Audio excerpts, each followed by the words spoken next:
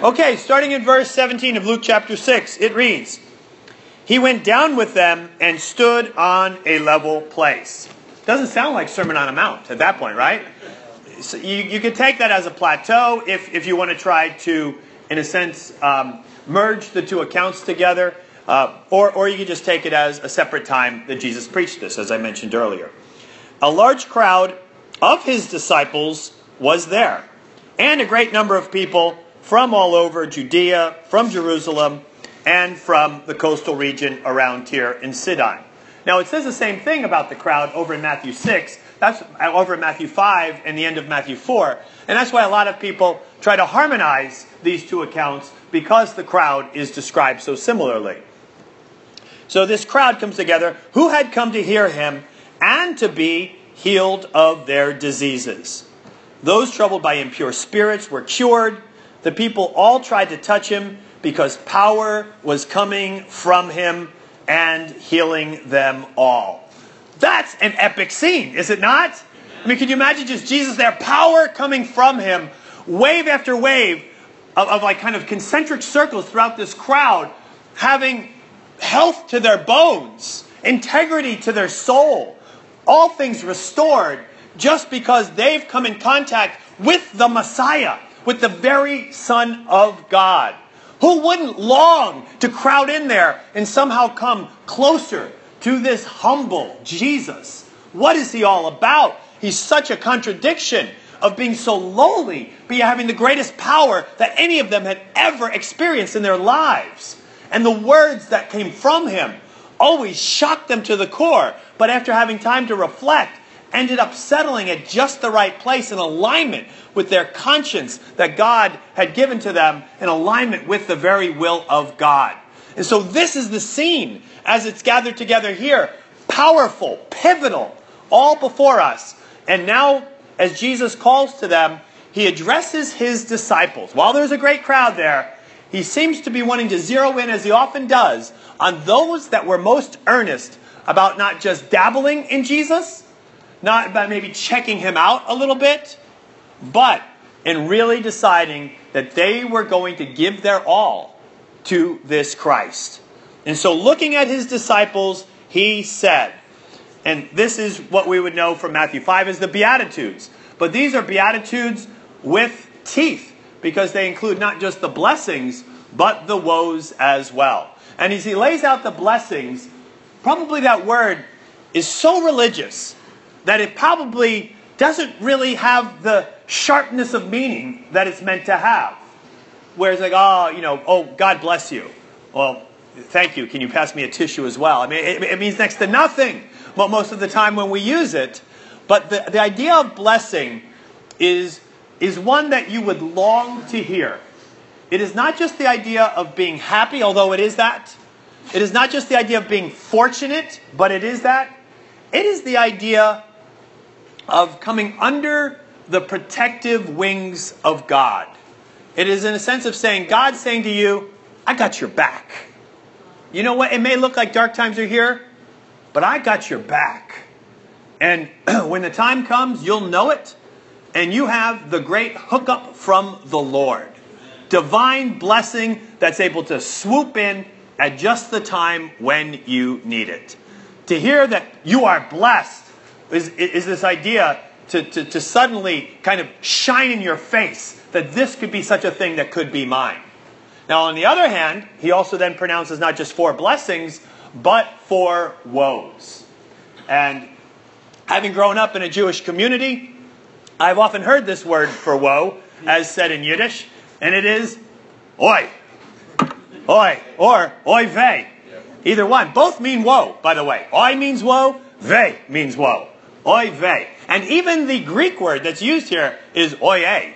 So it's very, very similar to this idea that oi vey, here's what's coming your way.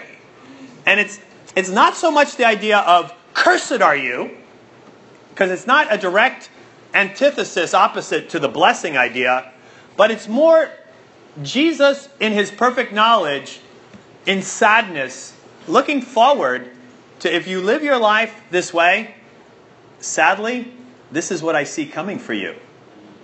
And it's a pronouncement of of something disturbing that will be theirs. It's a compassionate word, as it's uttered here, with warning, with teeth, of course, as I mention it, but not in the sense of, this is the curse that I want to bring your way, but this is my heart cry. I don't want this for you, but oy vey, look what's coming. And so here he lays these four out both ways. Blessed are you who are poor, for yours is the kingdom of God. Blessed are you who hunger now, for you will be satisfied. Blessed are you who weep now, for you will laugh. Blessed are you when people hate you, when they exclude you and insult you, and reject your name as evil, because of the Son of Man. Rejoice in that day, leap for joy, because great is your reward in heaven. For that is how their ancestors treated the prophets. But woe to you who are rich, for you have already received your comfort. Woe to you who are well fed now, for you will go hungry. Woe to you who laugh now, for you will mourn and weep. Woe to you when everyone speaks well of you, for that is how their ancestors treated the false prophets. Now, I have 2 points as I look through this very provocative set of introductory words by Jesus on this sermon. And the first one is, everyone receives a blessing. Where would you like yours delivered? Here? Or in the kingdom to come? There is no merit in being poor by itself. You could be a nasty poor person, or you could be a righteous poor person. And likewise in being rich. You could be awful. By awful, I don't mean awful good. Or you could be righteous. Abraham was likely the richest man in the whole region during his time, but yet was used by God for his righteousness. And likewise, Isaac and Jacob. Great wealth, more than any of us could begin to imagine. If you look at it comparatively to one versus another, we couldn't even imagine being in that ballpark. I mean, it's Warren Buffett type comparison type stuff when you look at them.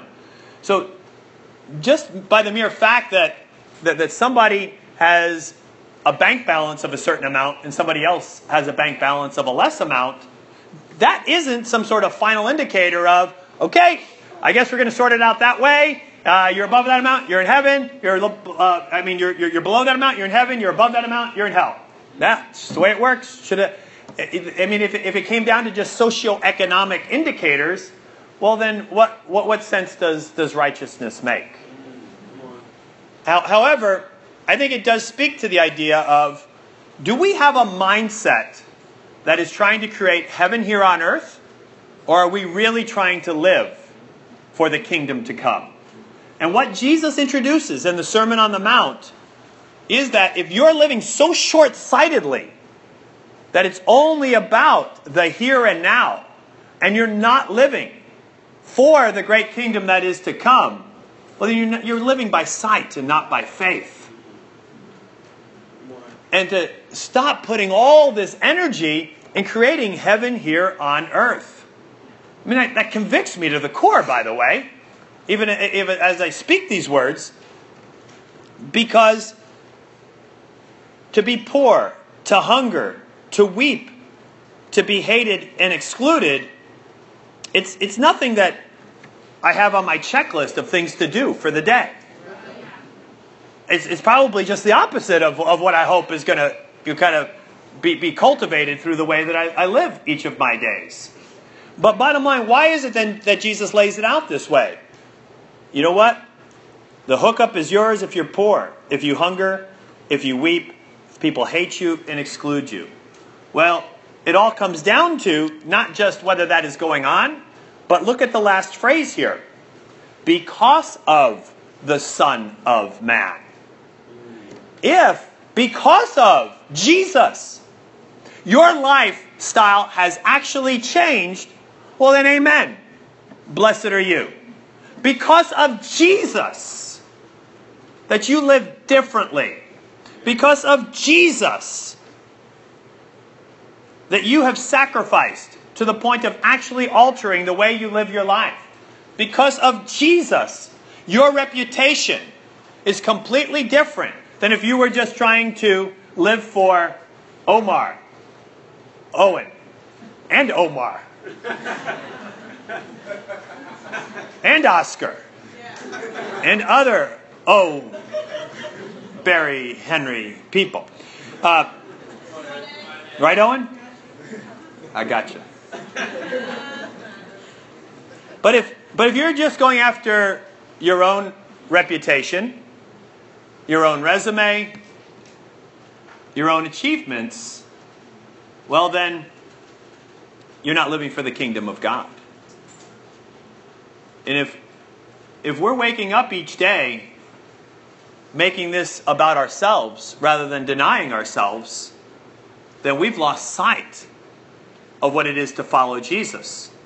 That there will be real sacrifice in our lives if we are truly living for Jesus. But here's the great part. Blessings are going to come from living for Jesus. And as I mentioned, where do you want your blessings delivered? Do you want them delivered here and now, where they're like a mist and then they vanish? Or would you like them delivered to the kingdom to come? At some point in time, the scriptures speak of this idea in Romans 5 and 8 and 1 Corinthians 15, Revelation 21. It speaks of this idea of this whole creation longing for rebirth. And when that rebirth comes, everything is imperishable. Everything is permanent. Everything is glorious. Fantastic. And what we're living in right now will feel as though a breath, a mist, fleeting, as a wink in comparison. Are we that short-sighted that we're trying to kind of gather it all and protect it all for now, when actually redeploying it for the sake of the kingdom of God secures it all for them? Then you will have treasure in heaven, Jesus says in Matthew's version of the Sermon on the Mount. Then you will know the enduring riches that are always meant to be yours. Now in this recreation where the new Jerusalem comes down and there's a new heaven and a new earth, and suddenly we have new imperishable bodies, and we have this enduring life of a Edenic paradise here on earth, and we're enjoying all of that. A lot of times I've had this thought, well, just so long as I get in, I'm fired up. But the scriptures do speak a whole lot on this idea of varying punishment in hell and varying rewards in heaven. We don't talk about it a lot because the unintended consequence of talking about it is that we can get into a works salvation mode. And God forbid that we ever do get into that mode. But since it's the subject matter that's here, I've got to address it. Now, for sure, we get into heaven not because of any good work that we've done. Even as the scripture was read during the welcome. Not because of any righteous works that we've done, but because of His mercy. He saved us through the washing of rebirth and the renewal of the Holy Spirit. Completely on the grace of Jesus, surrendered over to that, having repented, been baptized, our sins taken away, Holy Spirit given, new life given to us, all because of what Jesus has done for us. However, you cannot escape then scripture after scripture that speaks of this. And I'm going to read some to you. You can maybe take down the reference and look at this yourselves. Matthew 16:27. The Son of Man is going to come in His Father's glory with His angels, and then He will reward each person according to what they have done. Anyone who welcomes you, Matthew 10:40-42. Anyone who welcomes you, welcomes me. And anyone who welcomes me, welcomes the one who sent me. Whoever welcomes a prophet, as a prophet will receive a prophet's reward. And whoever welcomes a righteous person, as a righteous person, will receive a righteous person's reward. And anyone who even gives a cup of cold water to one of these little ones who is my disciple, truly I tell you, that person certainly will not lose their reward. Matthew 6:19, do not store up for yourselves treasures on earth, where moth and vermin destroy, thieves break in and steal, but store up for yourselves treasures in heaven, where moth and vermin do not destroy, where thieves do not break in and steal. Where your treasure is, there your heart will be. Matthew 25, verse 21. His master replied, well done, good and faithful servant. You've been faithful with a few things. I will put you in charge of many things. Come and share in your master's happiness. A lot of this looks back to a couple Psalms and Proverbs that speak to this quite clearly. These are Old Testament, obviously, but they inform some of what is said, even quoted in the New Testament. Psalm 62, for example, says in verse 11, one thing God has spoken, two things I have heard. Power belongs to you, God, and with you, Lord, is unfailing love. And you reward everyone according to what they have done. Proverbs 24, verse 12 says, but we knew nothing about this. If you say, but we knew nothing about this, does not he who weighs the heart perceive it? Does not he who guards your life know it? Will he not repay everyone according to what they have done? And even the New Testament judgment scene, as laid out clearly as it is in 2 Corinthians 5, verse 10, says, we must all appear before the judgment seat of Christ, so that each of us may receive what is due for us, the things done while in the body, whether good or bad. Ephesians 6, 7 and 8. Serve wholeheartedly, as if you're serving the Lord, not people. This is how we're to work in our everyday jobs. Because you know that the Lord will reward each one for whatever good they do, whether they are slave or free. And when the New Testament closes in Revelation 22, not to mention how many times it's mentioned earlier all throughout the book of Revelation, but at the end of 22, when Jesus says, here I come, I'm coming back, get ready, this is what he says in 22:12. Look, I am coming soon. My reward is with me, and I will give to each person according to what they have done. So, we are, in some sense or another, building up reward in heaven by the way that we live out our discipleship, having been saved in Christ. We're not in any way securing our place in heaven. That's set. You're there, no worries in that regard. But to the degree to which you're going to be like, whoa, I am so glad I went to Nehemiah's Nook that morning, because this is sweet. Oh my God, praise God. I am so glad that I reached out, helped that person. You know what? Rearranged my life, skipped that television show, sat down, studied the Bible, counseled that person, that I rearranged I decided to live for Jesus. That time, and all those other times, rather than just living for me, because wow, this is what I have now forever? Just from some of those little, meaningless seemingly things that I did?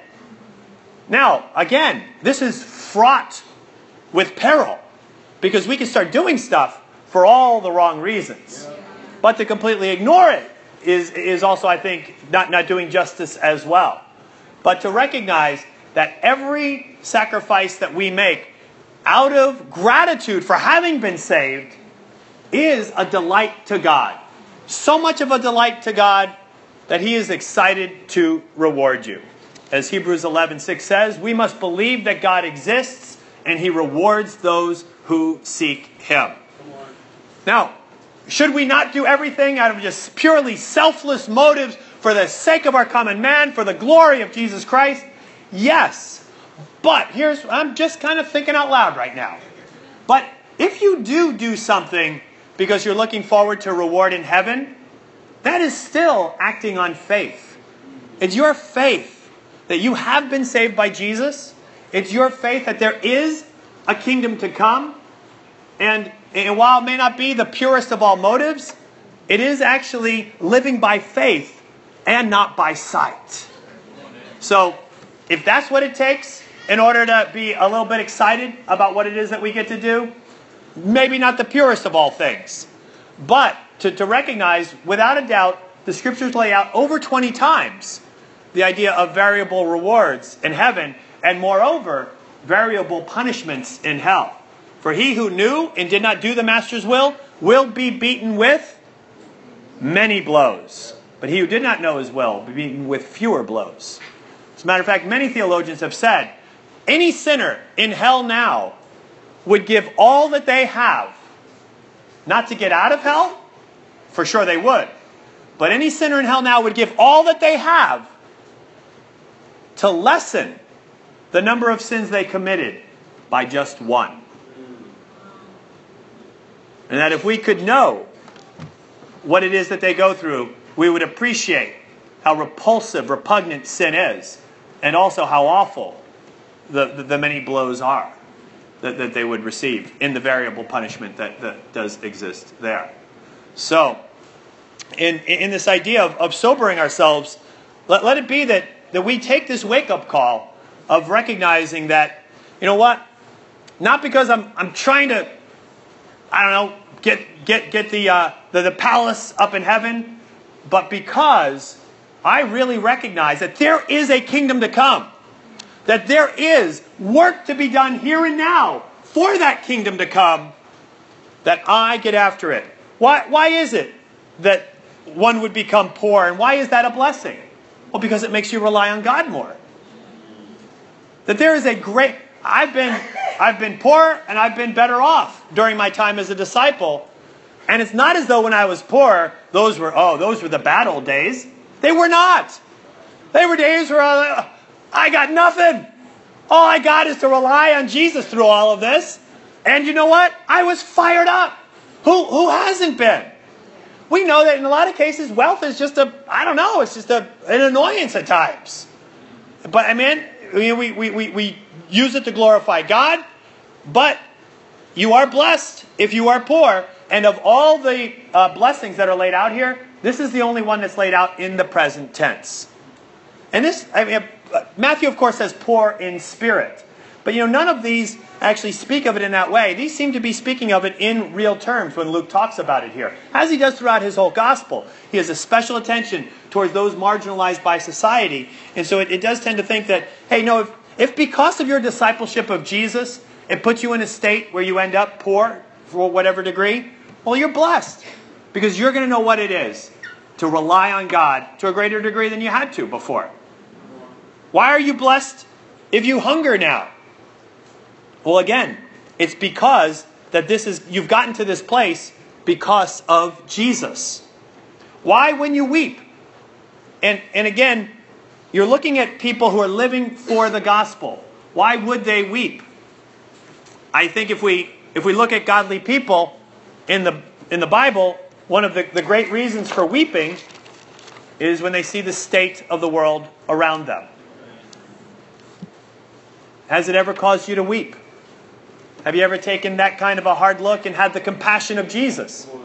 Even as Jesus looked over Jerusalem from the Mount of Olives and wept. Jesus wept, saying, "Oh, Jerusalem, Jerusalem, how I wish to gather you together as a hen does her children, but you would have none of it."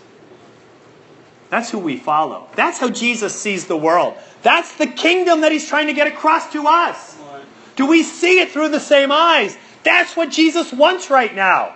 That's the shock that's trying to come through this Sermon on the Mount. To get a kingdom view, not a world view anymore of the way that we make sense of every step we take through this existence that we have now. Look at it through the lens of the kingdom of God. And when we live this out, people will hate you. They will exclude you. They will insult you. This is the idea of being put out of the synagogue, excluded, alienated, insulted, hated, and even your name being rejected as evil because of the Son of Man. But when that happens, rejoice. Yes. Leap for joy. Rejoice in that, because great is your reward in heaven. A couple of years back, when Deb and I were out in Charlottesville leading the church out there, we asked all of the UVA students to come up with their own outreach idea that would stretch them. And they came up with some of the most outlandish things that you could imagine. Some of them included jumping up on the lunch table in the dining hall and trying to begin a sermon right there in the midst of everyone. Others went up and down the stadium at a UVA football game, inviting people to Bible talk. Others of them got in front of the bus. One of them was a bus driver, and so he made it work out for the other person to do so. And every time that the bus would go, they would begin to preach in front of the bus. But, I mean, it was item after item after item. I ended up preaching in front of a big fraternity gathering as they were running naked up and down the lawn. But so we all had these like wild things. But in the end, let me assure you, every one of us knew what it was to be insulted, to be rejected, to be excluded, and to be scorned by a lot of people all at one time. And a lot of very influential people that could be very intimidating, kind of UVA type students, up and down the line throughout it all. Well, this all happened on the same day, and we all came back, we gathered back at our house that night, just to share what it was like to stretch ourselves for the sake of the gospel. And you have never seen the roof raise on that house like you did that night. The energy, it was a roar that went through, and the roar was exactly this. Rejoice in that day. Leap for joy, because great is your reward in heaven. And people were out of themselves in excitement for the sake of Jesus. For the sake of Jesus, we endured all of these. We weren't looking for it, by the way, and nor was that the goal. We just wanted to be able to reach as many people as possible. We thought we'd try something new. And as a result was all of this fallout. But to come back and to realize, oh my goodness, how true are these words? It is a time where our souls leapt, even in the moment, scared as we were, but then leapt physically amongst one another as we were able to share those times together. My second point. Everyone's a prophet. What kind are you? There's one phrase that ties together this whole section of Scripture. And the phrase is unmistakably the same in the original language, and frankly it is in English as well. And the phrase sets off the 4 blessings and the 4 woes. And what is that phrase? Well, the first time that it appears at the end of verse 23. And there it says, "For that is how their ancestors treated the prophets." And then at the very end, in verse 26, the second half, "And that is how their ancestors treated the false prophets." So, as Jesus lays this out, he's basically saying to them all, you're my disciples. You're about to go out and represent me. You're all going to be prophets. Prophets don't simply mean those who predict the future. Prophets mean, primarily the definition of prophet, is anyone who lays out the truth plainly. It's not to foretell the future, but is to forthtell the truth, to lay it out. So we're all called to do that. We're all called to be prophets. Everyone who falls into this category, and as a matter of fact, when we get to the chapter 7, verse 1, it says, when Jesus had finished saying all this to the people who were listening, so yes, he's targeting his disciples, but he meant this to spread to everybody. But for all of us who are in some way trying to figure out Jesus, trying to engage in the kingdom of God, live according to this worldview, he looks at us and he says, you are all going to lay forth the truth. You're all going to be prophets. What kind of prophet are you going to be? A true prophet or a false prophet? Because a false prophet very much will gain all kinds of acceptance in this world. And how do you become a false prophet? Well, I think one of the ways is that you learn the art of almost saying something. Having that deep talk with somebody, you're able to help them see that there is no other way but Jesus. And then they start to wiggle away. And you know what they say? Well, it's God loves everybody. Isn't it good that we have such a big God and that we don't just limit him? Oh, but I think the most important thing is that we just tolerate all views from people and we just love everybody. And what are you going to do at that moment? Are you going to be a false prophet and go with it? Yeah, you're right. I guess that's the most important thing. The most important thing is that we're just good people. The most important thing is that we just love everybody. The most important thing is that we just really kind of tolerate and allow everybody the self-dignity of their own view. It sounds right according to this world, but we're going to live in the kingdom of God. And to go that route is to be a false prophet. What would a true prophet say at that moment of truth, at that very juncture? A true prophet would say, well then, you can't follow Jesus. Jesus demands that we view him through the eyes of exclusivity. Because he's so narrow? Because he's so mean? No. How much kinder can he be? But he's the one who says, I am the way, the truth, and the life, and no one gets to the Father except through me. And as I often share in those moments, okay, God loves everybody, but here's what he does. So it's not some big, nebulous, amorphous, vague cloud that we somehow align ourselves with in some mystical experience. Because there's no security in knowing whether you did that or not. But God in his love looked at our mess and said, what more could I do? What great demonstration of love can I do? Here's what I'll do. I'll have my own son, my only son, whom I love, to go humble himself, take on the flesh of human, live an entire life, having been tempted by the devil, fight it off, and then despite being rejected by everybody, dismissed by most people today, half-heartedly extolled by some others, despite all that, he's going to take all your sin and die the most brutal death that we can come up with. And it's going to be really visible and gruesome and excruciating. And it's going to be torture. And it's going to last all night. It's going to last all morning. And then he's going to hang on a cross where all of that pain not only humiliates him, but also rips him apart. It's going to take 6 hours for him to die on that cross. And he's going to be filled with the filth of sin, the greatest of all pains, perhaps, that he's going to have.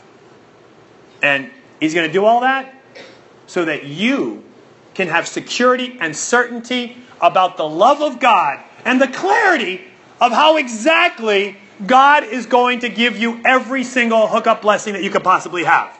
Now, having done all that, is it so wrong for God to say, and by the way, this is the way that you need to be connected to me? And it's an insult to that God to say, well, maybe there's a lot of different ways. Really? If there are a lot of different ways, then why is there this way? Why not choose any of those other different ways? Why not make that the big deal? You know what? Just feel nice about people. Put on a tolerance bumper sticker as you drink your mocha cappuccino at Starbucks and smile at people. And that's how you're enlightened and saved. What? Why have the cross? Why have his son go through that? There is no other way.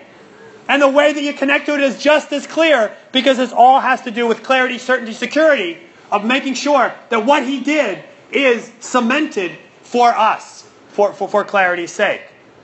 A false prophet just goes with, yeah, you're right, just feel good, love everybody. True prophet doesn't go down that way. True prophet doesn't let that happen. A true prophet hears the wah, wah, wah, wah alarm of like, no, you are not leaving this situation the way that it is right now. Come on. Talk about it. And as you do, guess what happens? You're exclusive. You're closed-minded. You are narrow. And all that worship at the altar of tolerance are going to come against you.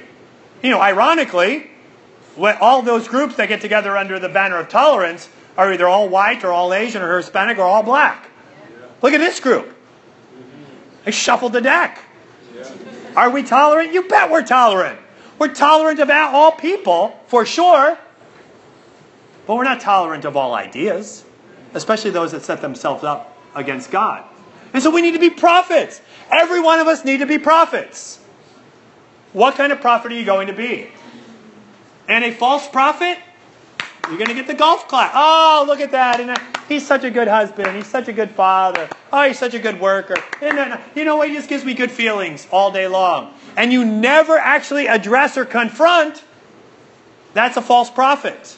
As a matter of fact, one of the definitions of a false prophet from a great prophet, Jeremiah, he says, this is the visions of your prophets who were false and worthless. They do not expose your sin, and so do not ward off your captivities. The prophecies they give you were false and misleading. Nobody wants to deal with sin. Nobody's going to be happy that, okay, you know what? If we're really going to get serious about Jesus, about grace, we got to get serious about sin. We got to talk about it. We got to expose it. We got to repent of it. False prophets don't do that. Plenty of churches out there filled with false prophets. They'll say, hey, you know what? You know what the path to God is? Just self-improvement. Get better and better and nicer, and ultimately be more like Jesus Christ. No, no, no. It's all about getting real and deep. Jesus went to a cross because of sin. He didn't go to the cross because it enhances our path of self-improvement. He went there for a reason. Time for us, collectively, to get serious about this and throw down the gloves, look through the filter of the kingdom of God, mourn as a prophet mourns, cry because we care. That we're not just confrontational because we're angry. That was because we're saddened. We all were in that mess. We can empathize. We know that if nobody intervened in our lives, we'd be the mess that we are. My goodness, now it's time to take that same compassion to the streets. Everywhere that God has placed you. But I'm so busy. Awesome. That means that you're probably coming in contact with a lot of people. I'm a free time. That's right, because you're probably involved with stuff all the time. Amen. God has put you there to be a prophet. Not to be a false prophet. Not to just get along. You are there to make a difference. It's time as we get into the Sermon on the Mount, the kingdom of God, that we now see it shining as it is. Embrace it. Be excited about it. About the age to come. It's all about that. And to now look at the path that we have to take. And I want you to share with somebody. I want you to share your conviction about, you know what? I think I was a false prophet with somebody recently. I think I backed off. The Holy Spirit was kicking me upside the head. He was doing the wah, wah, wah alarm, and I shut it off. And I know what he was trying to get me to do. He was trying to get me to be a true prophet. And I softened it. I wanted to be likable. I wanted to be a false prophet. Because I wanted my blessings here and now. Go back to that person. Whoever it is, go back and make it right. Go back and honor Jesus. Go back and honor the kingdom of God. Go back and walk by faith, not by sight. Go back and be excited about blessings to come. Go back and make a difference for Jesus Christ. Amen.